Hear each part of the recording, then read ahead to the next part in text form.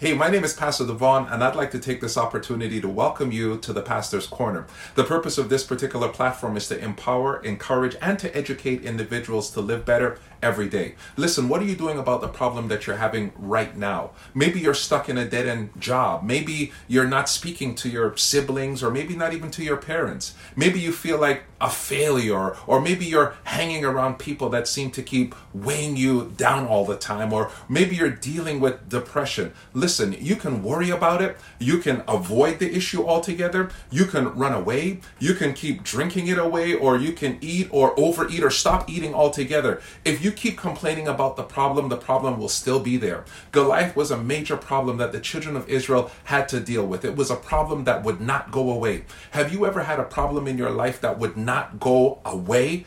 David finally had enough of Goliath. He went and got 5 smooth stones to use in his sling, but he only needed one to actually deal with Goliath. Now, a sling or a stone may not be what you need for your situation, but you can still do something about it like David. If you have a problem, or if you're dealing with some kind of adversity right now, do something about it. You might have to try a different approach. You might have to shift your thinking, but do something about that situation. You might have to cut the problem down to size and perhaps deal with it in stages, but do something about it. You might have to address an underlying issue, but do something about it. Your problem will not go away until you do something about it. Doing something is better than doing absolutely nothing. Don't be like the children of Israel who just complained and murmured and did nothing about Goliath. Don't be like most people who just make excuses and cry and look for sympathy. Be David instead. Be that 1% that will get up and do something about their problem. Your takeaway this week is to do something about your problem. Whatever it is that you might be going through, whatever it is that you're facing,